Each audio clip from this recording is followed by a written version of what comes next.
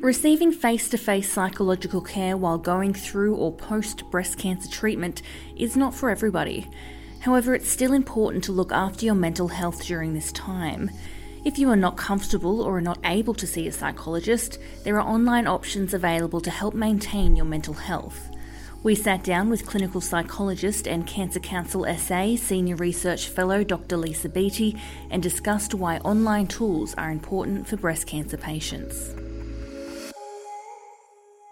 The big reason is that we do know that the prevalence rates for distress are really high. We know that approximately 30 to 40% of women after they're diagnosed with breast cancer will have what we call clinically significant distress, where it's impacting on their ability to either enjoy their lives or stopping them from getting out and doing things, impacting on their functioning. We also know that of those, when offered, only less than 30% of distressed people with cancer actually take up the offer of help in face-to-face interventions, like going and seeing a psychologist. So there's a big gap between, firstly, the available services that are there, like even in many places there's no psychologists available or mental health workers, but even when there are some there, that very few people actually choose to take it up. So there is that gap. The need is there. So that's why we went to developing online tools to try and provide some evidence-based resources that will kind of fill that gap and cover what would be covered in a face-to-face session with a psychologist, but done through an online format.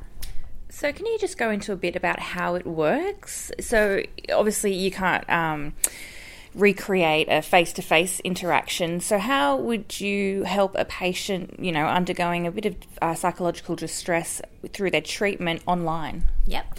So basically what we do is we started out with a print-based workbook and then we ended up transferring that into an online content. So this was done very much in consultation with women with breast cancer initially. We went and met with a lot of women, did a series of focus groups to work out what are the most commonly experienced issues that come up for them.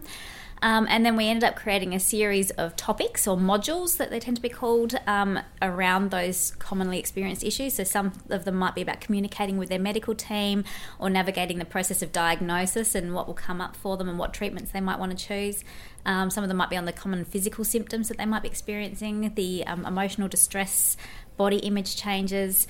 So all of those big ones, and also navigating issues with family and friends is a big one too, and then transitioning into survivorship. So they're kind of the big themes that came up from these series of focus groups. So then you create these modules, and it's got a mixture of information and psychoeducation, we call it.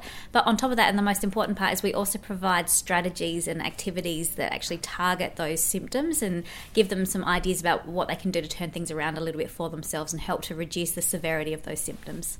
Given the average age of breast cancer in Australia is 61, is there, online tools designed for women of all ages, or have they been broken up into older, younger women, that kind of thing? So there's actually very few tools full stop that have been developed so far. So I think in light of that, we really have kind of developed things that are going to cross all the ages, and then we might provide additional information within the modules. For example, fertility issues we do cover, but we just very much put it up front that this might not affect or be relevant to everybody, but we still want to put that information there. So far I think it's pretty much everyone's been developing universal programs to cover the whole age range, but very much with recognition that there are some unique challenges that might affect the very young and also the more elderly women that we come across. You touched on this a bit before about, sort of living in a regional or rural area, it's hard to get access. Is that the main reason somebody would seek an online tool over a face-to-face sort of intervention? Interestingly, no. Geography definitely is a huge barrier, and that some services simply don't have face-to-face programs. But we definitely know that there's still, unfortunately, a big stigma around mental health. We also know that screening is not routinely done yet, even though there's increasing recognition of the importance of it. But screening for anxiety, distress, depression isn't routinely done. So, and even when it is, that there are many people out there that just don't feel comfortable going and seeing someone face-to-face and actually have a preference for trying to be able to sort through things on their own. I guess the big question is what online tools are available for people undergoing treatment or have just received a diagnosis? So there's very few. I was fortunate enough to be the co-creator of one of them that is now available to the Australian and global cancer community. It's called findingmyway.org.au. It was developed and rigorously tested through an NHMRC funded study, and it is a 6-week program covering those same topics that I discussed. So that's probably the biggest one that's available out there. There are some other programs that are now being evaluated. They're not necessarily as easy to find. And this is a big issue in the area, that sometimes these programs are developed for clinical trials, but then once the trial is done, they're not getting made available to the public afterwards. So that is what Finding My Way has done differently. We actually have been able to make it available, which is great. But there are a couple of other ones out there. There's one called icanadapt.org.au as well, which specifically targets depression and anxiety for people who've got those diagnosed disorders.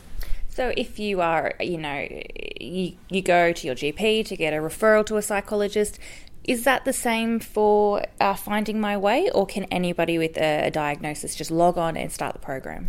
Yeah, anyone with a diagnosis can just log on and start the program. It's a very simple registration process. You just have to create an account and you'll get directed to the initial welcome video with yours truly guiding you through about how to use the program. And because it is actually targeting not just a psychological disorder, but it is targeting some of the most commonly experienced issues, there's going to be something in there for everybody. You don't have to have depression or anxiety diagnosed by a GP or someone else in order to benefit from the program. Have you found people who've undertaken the program have gone on to feel a bit more comfortable talking about their mental health and maybe have seen a professional face-to-face afterwards? That has actually been some of the qualitative feedback. We didn't necessarily document that rigorously afterwards, but we do know that some of the feedback we were getting was that it was like that useful first step that broke down that barrier, and they were indeed more comfortable to go and seek it when it was needed. But for a lot of people, they also found that they got enough that they needed out of the program itself, that they didn't need, it actually was the thing that stopped them from needing to go on to additional face-to-face support. That was clinical psychologist Dr Lisa Beatty. If you'd like to learn more about breast cancer trials, or you'd like to support our life-saving research, follow us on social media or visit our website at breastcancertrials.org.au.